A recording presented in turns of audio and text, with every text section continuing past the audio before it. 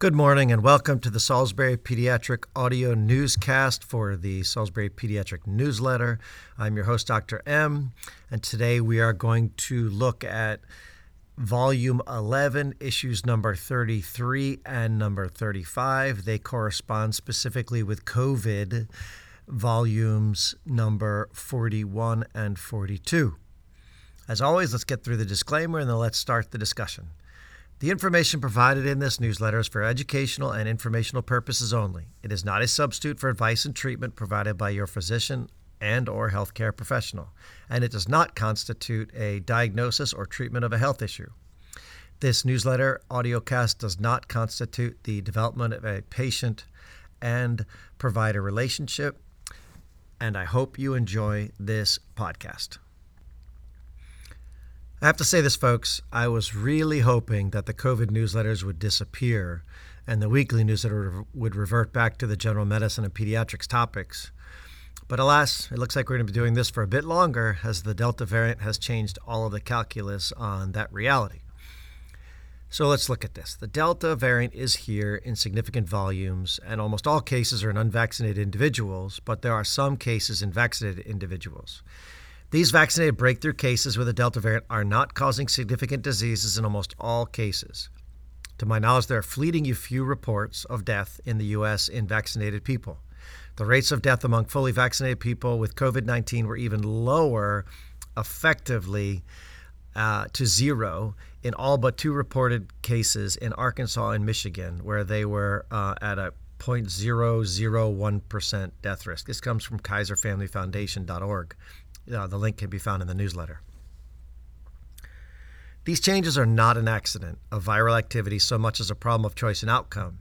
If you have had 2 doses of the mRNA vaccines, you have a very, very, very small risk of a significant breakthrough infection, even a less chance of hospitalization, and almost no chance of death from the Delta variant based on the statistics to date overall. Latest numbers can be found at Google or the CDC, and we're seeing as of today that there's 35 million cases known and almost 613,000 deaths. That's about 5,000 more deaths than 2 weeks ago, and that's frustrating, but this is what happens when a mutation occurs. Most states are in a steady state with vaccinations, with some increasing vaccinations again as Delta has changed some people's minds. Disease from SARS-2 is rising quickly because of Delta's increased transmissibility and the available unvaccinated population and those who have never been sick before. Almost all cases, as I stated earlier, are in unvaccinated people, and there are increasing larger pockets of disease in these poorly vaccinated communities. The hospitalizations so far appear to be mostly in unvaccinated communities and people, and the ICUs are almost entirely with unvaccinated people. There's still no change in the knowledge that the disease is primarily affecting the elderly, with 94% of all deaths associated with a comorbid health condition, including the metabolics of diabetes, heart disease, high blood pressure, and obesity. As with the original newsletter, since the beginning, 99+% chance of survival no matter what you do, and a 99.9998% chance of survival once you've had 2 mRNA vaccines. All right, let's get into this. Coronavirus issue update 41. Number 1. A few people are asking about the need to vaccinate if you've already had COVID natural illness. What's the story here? Hot off the press from Cell Reports Medicine, we see, quote, ending the COVID-19 pandemic will require long-lived immunity to SARS-CoV-2. Here we evaluate 254 COVID-19 patients longitudinally up to 8 months and find durable, broad-based immune responses. SARS-CoV-2 spike binding protein and neutralizing antibodies exhibit a biphasic decay with an extended half-life of around 200 days or more, suggesting the generation of long-lived plasma cells. SARS-CoV-2 infection also boosts antibody titers to SARS-CoV-1 and common beta coronaviruses. In addition, spike-specific IgG plus memory B cells are present, which bodes well for a rapid antibody response upon viral re-exposure or vaccination. Virus-specific CD4 and CD8 positive T cells are polyfunctional and maintained with an estimated half-life of 200 days. Interestingly, CD4 T cell responses equally target several SARS-CoV-2 proteins, whereas the CD8 positive T cell responses preferentially target the nucleoprotein. highlighting the potential importance of including the nuclear protein in future vaccines. Taken together, these results suggest that broad and effective immunity may persist long-term in recovered COVID-19 patients. This comes from Cohen et al.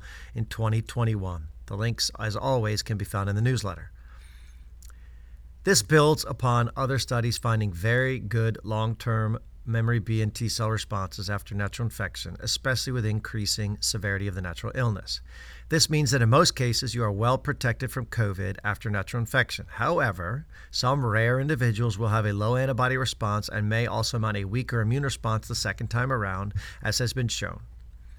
Predicting who those individuals are is not possible at this time on a population basis. Thus, there is a reasonable argument for COVID naturally infected individuals to get one booster dose of the mRNA vaccine to ensure a quality immunologic response upon pre-exposure or re-exposure to the virus. I cannot find any reasonable data or reason to get two doses in a series of individuals who've had the virus infection before. There's three articles I cite here: Kramer F. et al. 2021, Sadat et al. 2021, and Abu Jamal et al. 2021.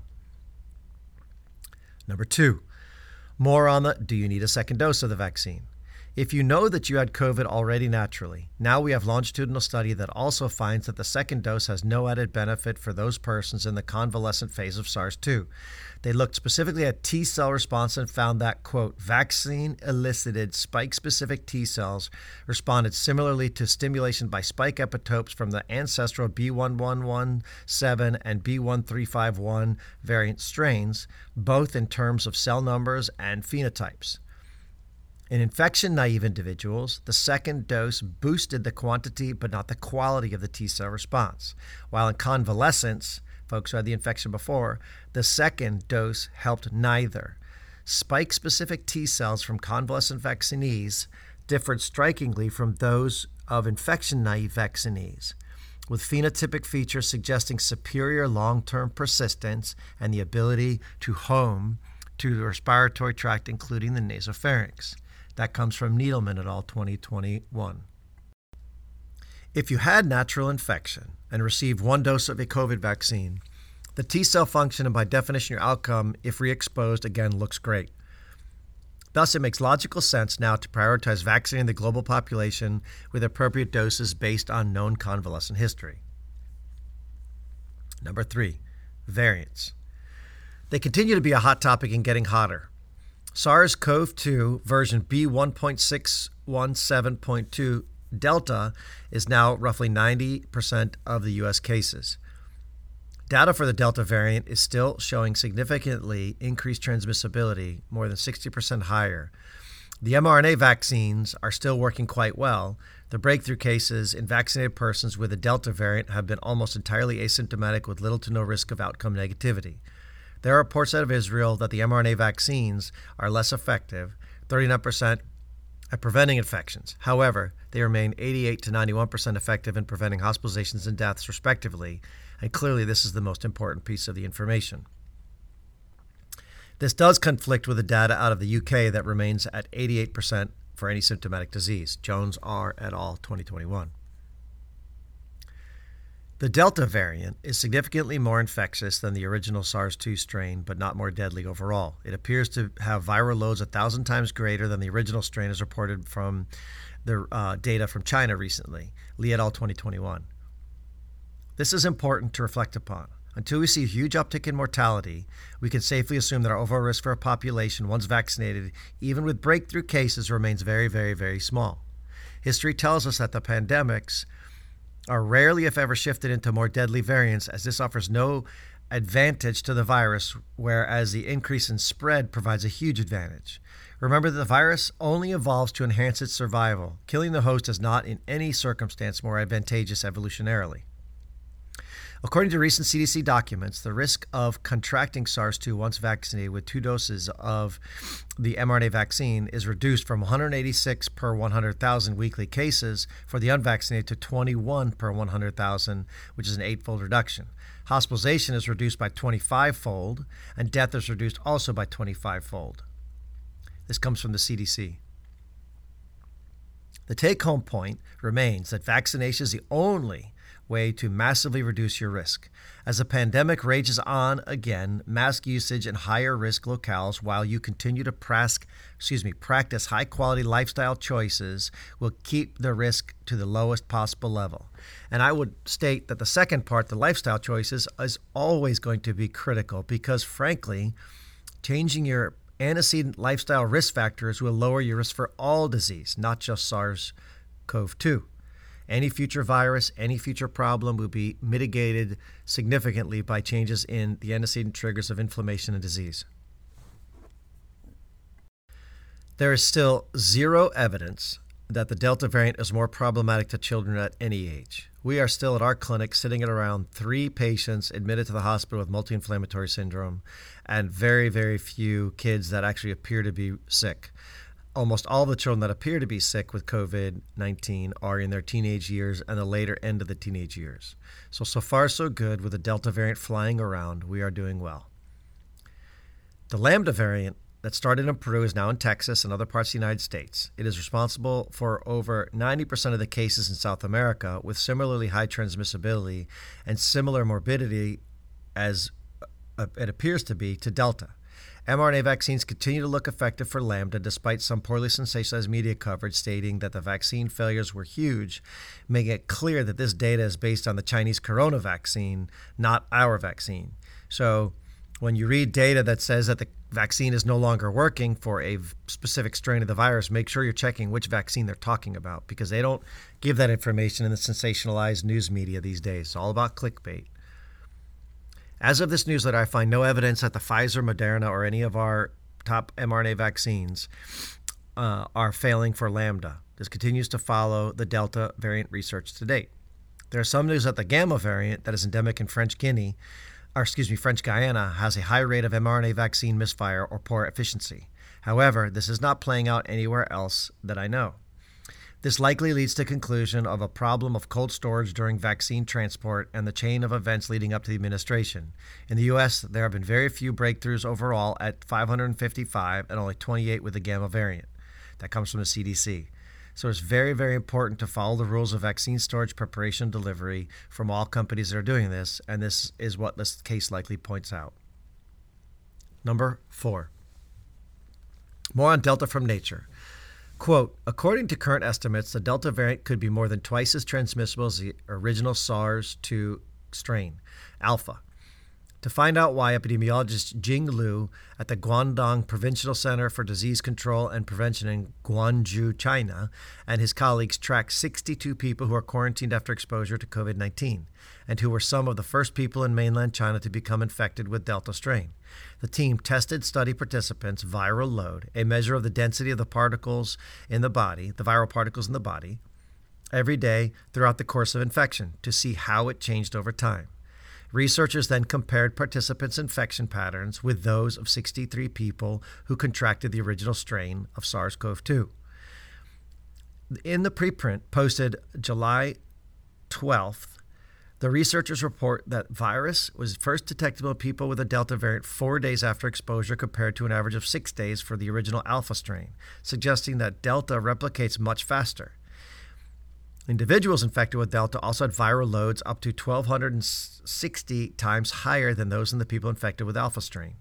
The combination of a high number of viruses and a short incubation period makes sense as the explanation of Delta's heightened transmissibility, says epidemiologist Benjamin Cowling at the University of Hong Kong. The sheer amount of virus in the respiratory tract means that superspreading events are more likely to infect even more people now, and that people might begin spreading the virus earlier after they become infected. That comes from Bearden 2021. Number 5, why vaccinate teenagers? A few people have asked this question recently. The simple answer is as follows. Although teenagers are at very, very low risk for a problem, they are not at zero risk. The safety of the mRNA vaccines is excellent. Is it worth the off chance that your child loses his or her sense of taste and smell, possibly for life, or worse, a serious myocarditis event or autoimmunity from a natural infection? I am seeing these types of cases in clinics, save for the autoimmune stuff to date. It is, as always, a weighing of an experimental scales. Which risk side is heavier? Is it the vaccine side that's more heavy, or is it the actual natural risk side? I find in my research that the natural infection is much more dangerous to human health at teenage years than the vaccine. Number 6, more on the origins theory of COVID. Catherine Eban and Dr. Peter Attia discuss her investigations in COVID origins in the Drive podcast, episode number 169. It is a very deep discussion into the lies, stories, and unknowns related to the start of the pandemic. The end result is as expected. We will likely never know the answer because the World Health Organization, the Chinese government, and the U.S. agencies involved did not do a remotely reasonable assessment of etiology and frankly obstructed the process. Mrs. Eban is very clear that she is not stating the final decision, as we cannot, without hard science, proving a case. However, the researchers still have not found an intermediary animal, nor the index case bat, making the lab leak theory possible, if not outright more likely by a long shot, than the natural source, in my opinion. The podcast is worth your time purely for the understanding of why each position as to the cause of the COVID has merit and where that is. I can't tell you I thoroughly enjoyed the podcast. Number 7, T-cell immunity for recovery from COVID-19 and provides heightened immunity for infection. T-cell immunity is important for COVID recovery and provides heightened immunity for reinfection. However, little is known about the SARS-CoV-2 specific T-cell immunity in virus-specific individuals. Here we report virus-specific CD4 and CD8 T-cell memory in recovered COVID-19 patients and close contacts. We also demonstrate the size and quality of the memory T-cell pool of COVID-19 patients are larger and better than those of close contacts. However, the proliferation capacity, size, and quality of T-cell responses in close contacts are readily distinguishable from healthy donors, suggesting close contacts are able to gain T-cell immunity against SARS-CoV-2 despite lacking a detectable infection. Additionally, asymptomatic and symptomatic COVID-19 patients contain similar levels of SARS-CoV-2 specific T-cell memory. Overall, the study demonstrates the versatility and potential of memory T cells from COVID-19 patients and close contacts, which may be important for host protection. Wang et al., 2021. So over the past few months, I've read a few, probably more than 10 studies now, looking at T cell and B cell memory related to COVID-19 infection and vaccination being very robust. And this is the key, because once you have been infected and or vaccinated, the chance of dying goes really, really, really far down, and even hospitalizations goes really far down. So I think we've got enough data now to know that once you've had a vaccine and or infection, with a secondary vaccine even better, your risk of a bad outcome is pretty much gone. Okay, next, number 8. The effectiveness of the Pfizer mRNA vaccine against the Delta variant is 88%, according to a new study in the New England Journal of Medicine this week, Bernal et al., 2021. This continues to be in line with other studies and is good news for the vaccinated population overall. Therefore, 12% will have a poorer response allowing for an infection, although likely very mild again. Wearing a mask if you're in a high-risk situation seems to be a really good idea if it is an indoor environment. I think that should be pretty much the mantra for the next few months of this wave, depending on how long it lasts. Wear a mask if you're indoors. Don't worry about it outdoors. Try and socially distance as best you can, and just live a great life. Okay, I'm going to repeat a little bit of stuff from a couple weeks ago because it was so important. If you haven't listened to the podcast with Dr. Danny Benjamin, I hope you will. It is excellent. He is a brilliant researcher and gave really quality data to us all. So here we go. Highlights of the Women and Children First podcast with Dr. Danny Benjamin, Professor of Pediatric Infectious Diseases at Duke University. COVID mRNA vaccines for 12 and over. A few days ago, when discussing this with Dr. Benjamin, he stated that, the COVID vaccine has already surpassed the necessary amount of time and number of inoculated children over 12 years of age to steadfastly discuss safety as a net known entity. In the history of vaccine development, there has never been a case of a net known new side effect being discovered 6 months post any individual vaccination if enough people have been vaccinated to see a signal. As this was the case with RotaShield, it took a few years to see that signal because that's how long it took enough folks to get vaccinated for that 6-month period to show itself. Thus, the vaccine got halted thereafter. In the mRNA COVID vaccine world, we've already given over 7 million doses to children, and we've passed the 6-month threshold during this period, so we should have plenty of data. Post-interview, he did add this clarification. There are adverse events, AEs, that are A, discovered late in the life cycle of a vaccine, example, we did not see myocarditis in the mRNA vaccine until they were at least on the market for 6 months, primarily because young people were not getting the vaccine, which is the group primarily affected. This can occur, but is extremely unlikely now because so many people have now received the mRNA vaccine in this young age group. The one caveat is that not many of the young children have received the vaccine, so we don't know much about the children under the age of 12 years of age. B, the belief that there are adverse events discovered 12 months to 3 years out as after an individual receives the vaccine is somewhat delusional because it's never happened. And the big example has been mRNA effects in human fertility. This category has never happened in the history of vaccinology and doesn't appear to be occurring now. Based on the weight of the evidence and my trust in Dr. Benjamin, I am now steadfastly recommending the mRNA vaccine for all children over the age of 12, regardless of risk or comorbid health condition. Changing my mind is a reflection of the changing known data sets, safety of the vaccination versus contracting the virus, and my trust in Dr. Benjamin. I take these decisions very seriously as I impart this information to you. I always make these decisions based on my own children and your children as well. That being said, this is a personal choice and not one that I would force on anyone. As always, I'm here to help with data and decision making, and that is all. Please do not email me if you are upset with any analysis or choice that I make based on the data. I know that there are some of you out there who are very vehemently disagree with my assertions and my assessments, and that is totally okay. Discourse is the key, and we are all in this fight together. A second takeaway from the interview was that masking worked very well in schools during the pandemic. The secondary attack rate for schools and children was less than 1% when masked, which is to say that if a child had COVID in the North Carolina school, they infected less than 1 in 100 other children. Dr. Benjamin stated that no matter what happens moving forward, we should be back in school face-to-face full-time as masking works to stop the spread of the SARS-2 virus in schools. Regardless of vaccination status and area SARS-2 volume, school activity is safe with masking in place. There has been a lot of fuss over masking for good reason, as it is a major annoyance, terrible for the environment, and a difficult socially for children. However, we have never faced a virus of this infectious capability coupled to its morbidity strength in the recent past. Therefore, we really need to think about our frustrations in a new light, children's health and in-person education. This week, the CDC has stated that they would keep teachers and children masked in school regardless of vaccination status until things could slow down again. This seems prudent as many kids are still unvaccinated and Delta is raging all over the place. For me, the most important event that must occur in the future, full stop, is that children need to be in school, people. End of story. Face-to-face, getting it done, learning, socializing, living. It has to happen. We can no longer sanction the educational emotional nightmare that has occurred over the last 12 to 18 months in the virtual learning debacle. It's got to stop. Thus, if we have to suffer masks, let's suffer them. I hope we don't. And it looks like we might be able to get away with it, but Delta is a train wreck, and that may change in the very quick future.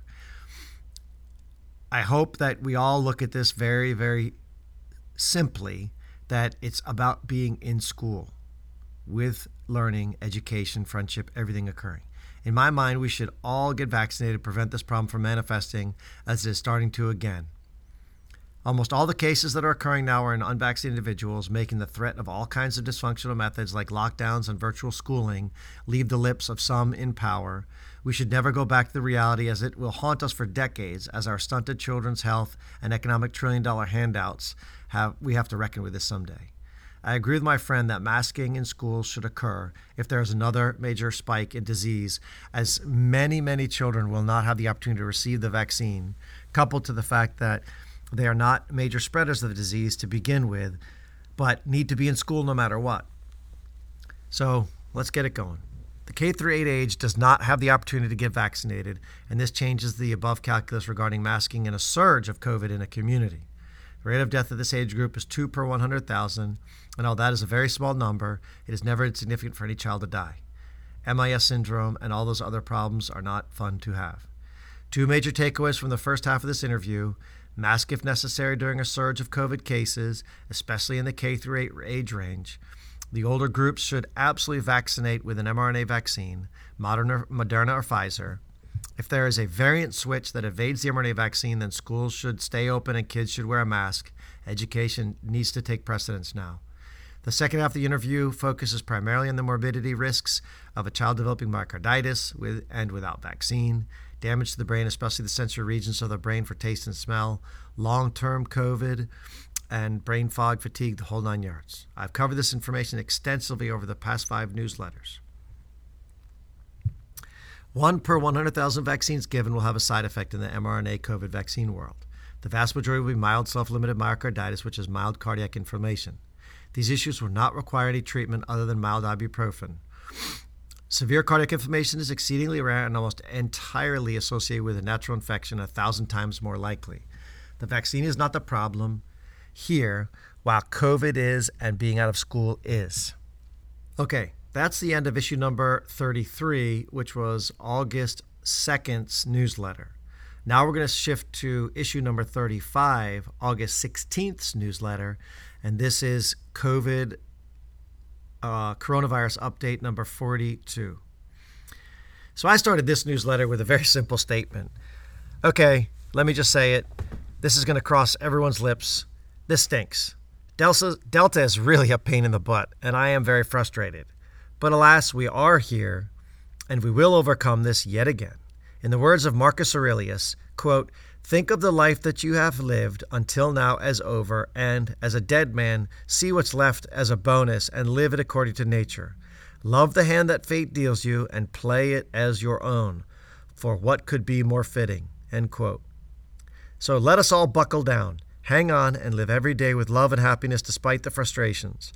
I can tell you that I will continue to work, love, live, write, and now podcast to help make this journey better for anyone and everyone who is willing to listen, read, or be a part of this existence. Same as last time, the Delta variant is pretty much everything.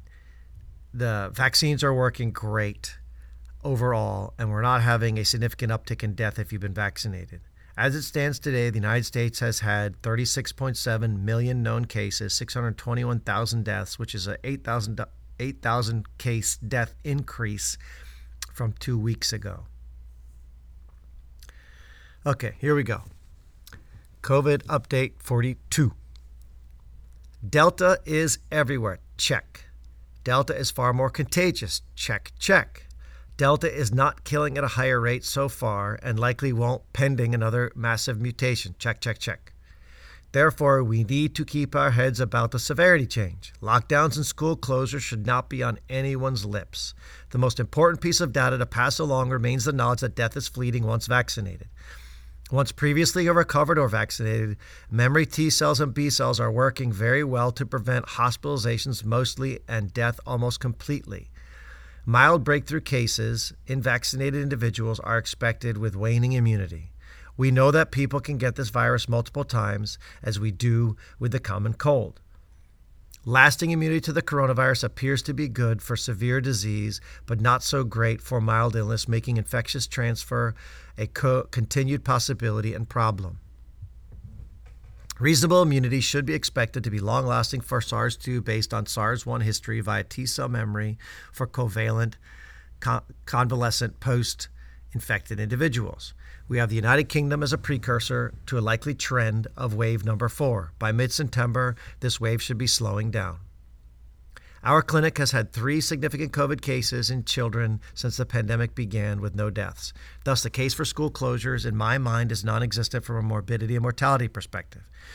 My current recommendations are the same. 1, get vaccinated, take the guesswork out of this. 2, you may want to wait 11 or 12 weeks in between doses for better long-lasting immunity, according to some European data, Ledford et al., 2021. 3, follow the links in the introduction above for an approach to the remaining immune solvent to reduce all-cause infectious mortality risk.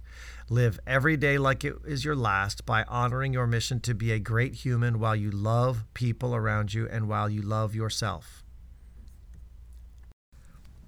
All right, let's get into the quick hits. Number 1, if you have higher levels of neutralizing antibodies post-vaccination, and likely by extension post-natural illness, your risk of reinfection is exceedingly low. Malapati R. 2021. Neutralizing antibodies are the antibodies that specifically prevent the virus from attaching to and infecting the cell, rendering them non-infectious. Thus, these antibodies are critical in the fight against pathogens. In previous studies with previous vaccine-related responses, abnormal host microbiome, stress, and other causes of immune dysregulation can ruin an immune response to a vaccination. De Jong et al. 2020, Kiecolt, Gleiser, J. 2021. Thus, as always, it behooves us all, adult or child, to sleep well and consistently around the period of vaccination.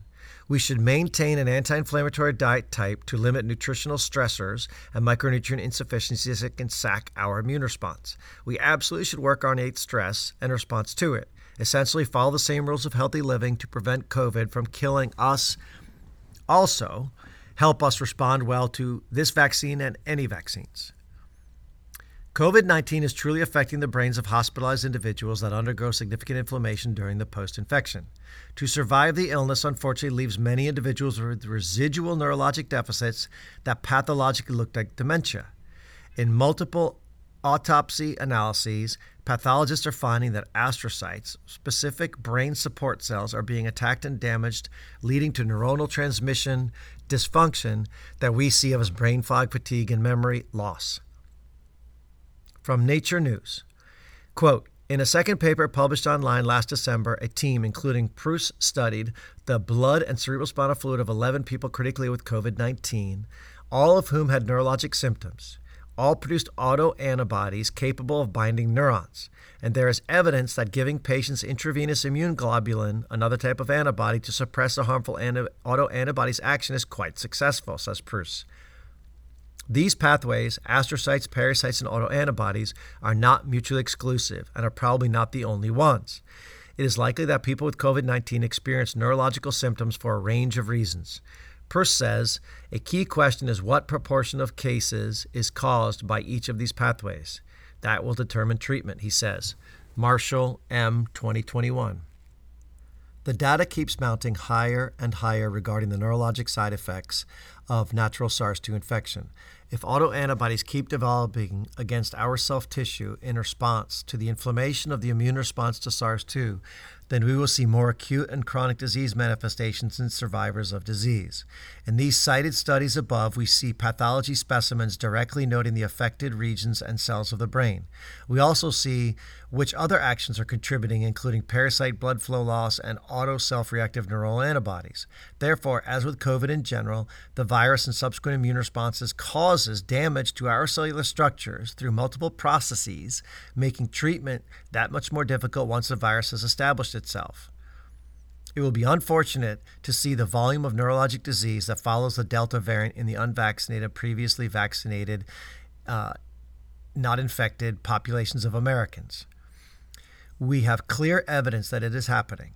Now the big question is at what frequency and morbidity? With most of the at-risk elderly and metabolically diseased Americans either having died or been vaccinated against SARS-2, we are seeing a shift in disease incidence to the younger age. Thus, by definition, we are going to see far less death and morbidity than all of the first three waves. However, we are now likely to see a large wave of mild post-infectious complications by the three stated pathways. To what degree remains to manifest itself. Another article on COVID-related cognitive deficits can be found in the newsletter at the link provided.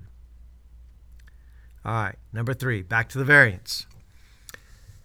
We are seeing that the Delta variant continues to remain as a major player. The report out of Israel was worrisome that 39% of the vaccinated individuals had coverage against the disease. However, it appears that in multiple other studies, the respect to death and hospitalization, we're still at 80+%, closer to the 90% range. Risk of severe symptomatic disease or death is covered. So that is good news. Let's look at one more study. Here is one looking at vaccine efficacy that is a little more sobering with regard to the infection failures, but still excellent with hospitalization and death. Quote, although clinical trials and real-world studies have affirmed the effectiveness and safety of the FDA-authorized COVID-19 vaccines, reports of breakthrough infections and persistent emergence of new variants highlight the need for vigilant monitoring the effectiveness of these vaccines. Here we compare the effectiveness of two full-length spike protein-encoded mRNA vaccines from Moderna and Pfizer in the Mayo Clinic Health System over time from January to July of 2021, during which either the Alpha or Delta variant was highly prevalent. We defined cohorts of vaccinated and unvaccinated individuals from Minnesota, matched on age, sex, race, history of prior SARS-CoV-2 PCR testing, and the date of full vaccination. Both vaccines were highly effective during the study period against SARS-CoV-2 infection. mRNA 1273, which is the Moderna variant, had 85%, and the 162B, which is the Pfizer, had 76%. However, in July, the effectiveness against infection was considerably lower for the mRNA of the Pfizer, went all the way down to 76%, with an even more pronounced, of the Moderna went down to 76%, with an even more pronounced reduction in the effectiveness of the Pfizer to 42%. Again, this is against symptomatic disease, not against something of hospitalization or death. Notably, the Delta variant prevalence in Minnesota increased from 0.7% in May to over 70% in July, whereas the Alpha variant decreased from 85 to 13% in the same time period. Comparing rates of infection between matched individuals fully vaccinated with the mRNA of 1273 versus the BNT, which is Moderna, across the health system in multiple sites. mRNA 1273, which is Moderna, conferred a twofold risk reduction against breakthrough infection compared to the BNT 162b2 Pfizer. In Florida, which is currently experiencing its largest COVID-19 surge to date, the risk of infection in July after full vaccination was about 60% lower in the Pfizer group than a full vaccination in the Moderna group. Our observational study highlights that while both vaccines are highly protective against severe disease, further evaluation of mechanisms underlying the differences in their effectiveness, such as dosing regimens and vaccine composition, are warranted, end quote, Peronic et al. 2021. Thus, we see the effectiveness of the Pfizer mRNA vaccine against the Delta variant is 88%, according to a study by Bernal, but according to the recent study, that's much lower with the Delta variant. So everything's changing. The take-home point, though, remains. Vaccines are effective at preventing hospitalization and death. That's what really matters.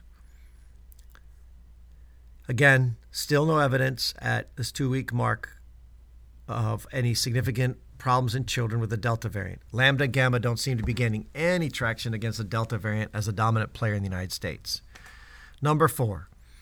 In an excellent blog from New England Journal of Medicine, Dr. Paul Sachs makes quick work of the crazy situations related to the Delta variant and vaccinated person breakthroughs. Here are some of the highlights.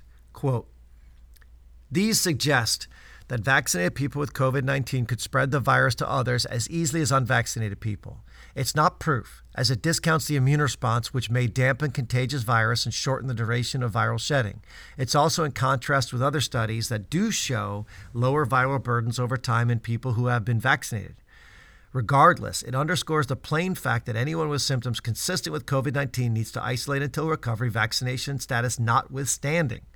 For those diagnosed, we may even need to institute different isolation policies, since the higher viral load seen at Delta could mean even more transmission further out from the onset of symptoms.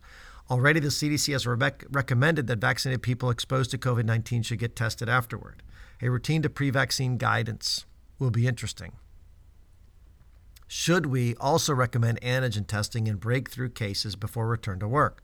PCR may continue to detect non-viable fragments long beyond the contagious period, so antigen may be the right way to go.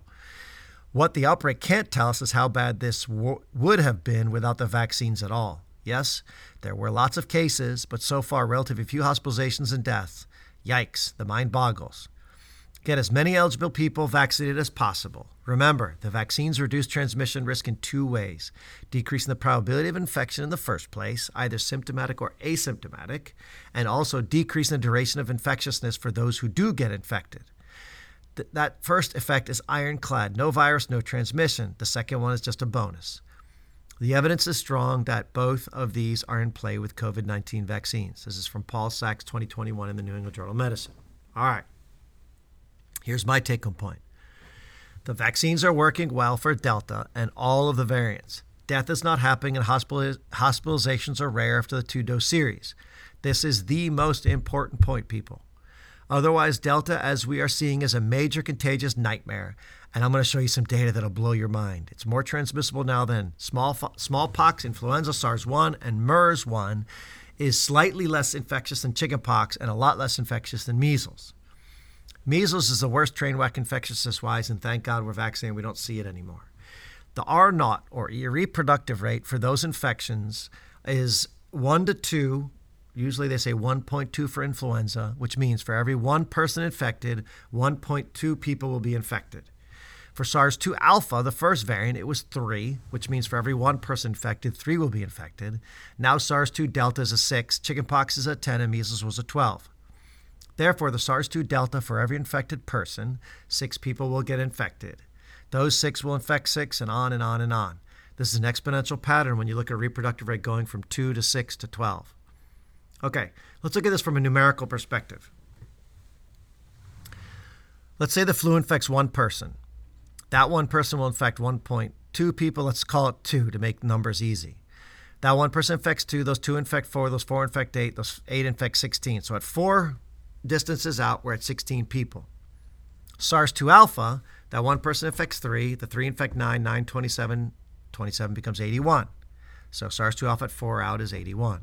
SARS-2 delta now is a 6. So you go from 1 to 6, 6 to 36, 36 to 216, and 216 to 1296, right? Let me do 2 more. Chickenpox, 1 to 10, 10 to 100, 100 to 1,000, 1,000 to 10,000 at 4 out. And measles is crazy at 12. 1 to 12, 12 to 144, 144 to 1728, and 1728 to 20,736. So just from SARS-2 alpha to SARS-2 delta, we've gone from 81 patients infected after 4 cycles to 1,296. That's how much more contagious this virus is, going from a reproductive rate of 3 to a reproductive rate of 6. And if it was measles, you go from 81 from a SARS alpha to 1,296 to a SARS delta to 20,736 for measles. I mean, that's just crazy wildfire. The only silver lining here is that morbidity is not worse between alpha and delta. Okay. Next, number 5, masking question from a reader. Hi, I am on the board of directors for a new charter school in somewhere. We met last night to discuss whether to require masks for students for the first 30 days of school. One argument made against masks was that kids are breathing in too much carbon dioxide and the deprivation of oxygen is not beneficial for the brain development of a child. Our grades are K through 7. I wondered if you had any information, research on this theory. Thanks for your help. That's all you can provide. I am trying to make the best decision for our students. So my response is this. That's a very thoughtful question, but it's very difficult to answer. While the risk of a bad outcome remains incredibly low at this age, it is not zero, as death is at 0.01% for the very young, which is similar to the flu for this age group. The issues start to creep in more in the later teenage years, although still very, very small. Masking in school makes sense at this point for all ages until this wave blows over. The Delta variant is a different animal altogether, with a reproductive rate of 6, which is twice as high as the Alpha variant. The risk of CO2 overload is not scientifically proven to be clinically relevant. The simple solution for me would be to compromise and be proactive by taking a break every hour and go outside where kids can mask-free for 5 minutes socially distanced, talking in groups. This will be great for the kids because they get to socialize, which they need, and hopefully they get great air outside because it's clean, and the parents will be pleased, and all parties will be appeased. The first rule for me is to do no harm. I think that we do not have the luxury anymore with COVID, as we are always losing a little somewhere, whether it's socially, academically, societally, medically, or mentally. We do the best that we can, and we pray for a great outcome. When looking through the research, I could find no solid evidence of risk, even in healthcare workers using the restrictive N95 masks, which make much more difficult for CO2 expulsion than the traditional masks. So, for me, as of right now, CO2 is not a problem. And I ended that by saying, hope that helps. Okay. I also asked Dr. Danny Benjamin to weigh in again, and he says he thinks universal masking against Delta should be here until this volume decreases.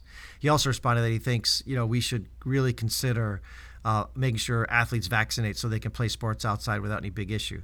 He has an op-ed last week in the New York Times, and the link is in the newsletter. It's an excellent read. Okay, section 2. How will COVID evolve? I have looked into this question a few different ways, and it always, in general, comes back to the same answer. The virus will mutate in a more infectiously fit but less morbid variety. Viruses have one goal: reproduce and survive. It sounds a lot like our DNA. A really nice article in The New Yorker this week has looked at this topic very well. Quote, "During this pandemic, we've developed and deployed vaccines in real time. Meanwhile, SARS-CoV-2 is replicating not in a dozen flasks, but in tens of millions of people, so some of whom have been immunized, all of whom exert selective pressures for the virus to find new and more efficient ways to replicate. The virus will continue to mutate every moment of every day for years or decades.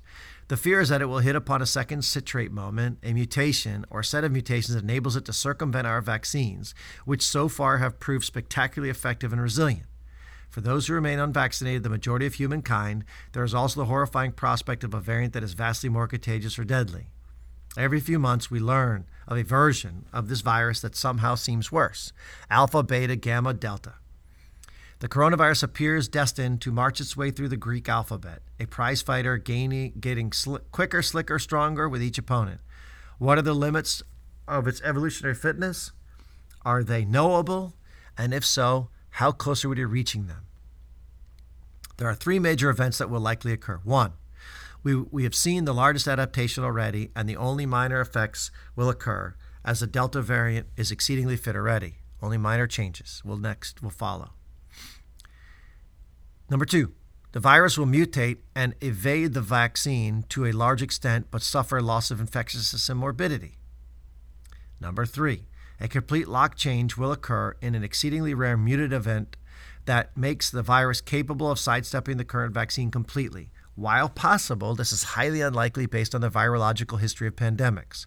The good news remains, in the event that this occurs, we can rapidly reproduce a new targeted vaccine against this change. The problem here is the logistics of producing and distributing another vaccine in rapid fashion. Quote, Starr told me, the fact that the same antibodies bind both of them should give us confidence. With new coronavirus variants, we may see a partial decrease in immunity, but given the polyclonal response, Starr said, the fact that vaccines generate not one type of antibody, but many, when one set of antibodies drops the rope, another will pick it up. I don't think there will ever be a variant that completely escapes our immune systems. We're never going to wipe the slate clean and be back to totally naive population. Over time, the infections we do get will be more likely to be mild and asymptomatic. Whether that process takes a year, 5 years, 10 years longer, I do not know. For me, the next 24 months will be interesting for our society and our resilience. The 4th wave has been a psychological blow to America, and we need to recognize it for what it's worth. The vaccines still work, we are okay, and we will get through this. The quoted portions of that red section are from Kular in the New Yorker magazine article that I referenced. So, that's sort of the sum total of the information in Coronavirus Updates number 41 and 42. But I'm going to say this, folks. I've been doing this now for 18 months at the patient care level, right at the front lines. And it is very, very, very clear to me that kids are tolerating this virus very well. They have some side effects as they get older with loss of sense of smell and some other problems, but by and large, we do not need to be fear-based around the children. It will be annoying if they get sick and go through some of this stuff. There will be very few tragic events that do occur in some of these children. But when you compare it to the totality of society, the loss of academic time spent face-to-face, we just can't worry about these couple rare cases at the expense of 22 million kids falling way farther behind, being emotionally, mentally, physically stunted from this nightmare that we've been living through the last 18 months. It makes the most sense to me to mask up until this variant passes and deal with each one as they come. Vaccinate as many kids as we can over the age of 12 years. Pray that the vaccines are safe in the underage groups and use them as needed. But by and large, the most important thing to do remains lifestyle factors. Eat healthy, anti-inflammatory style diets. Avoid all processed and junk foods. Make sure your kids are getting to sleep on time. Help them to be mentally grounded. Pray with them, meditate with them, hug them, love them. Do everything you can to set your home up for absolute success against SARS-CoV-2 and any virus that shows itself down the road. Whew! That was a lot of reading and talking. By and large, folks, I just want to tell you this. Hug those kids. Keep your head up. We'll get through this together. Have a great day. This is Dr. M signing off. Bye-bye.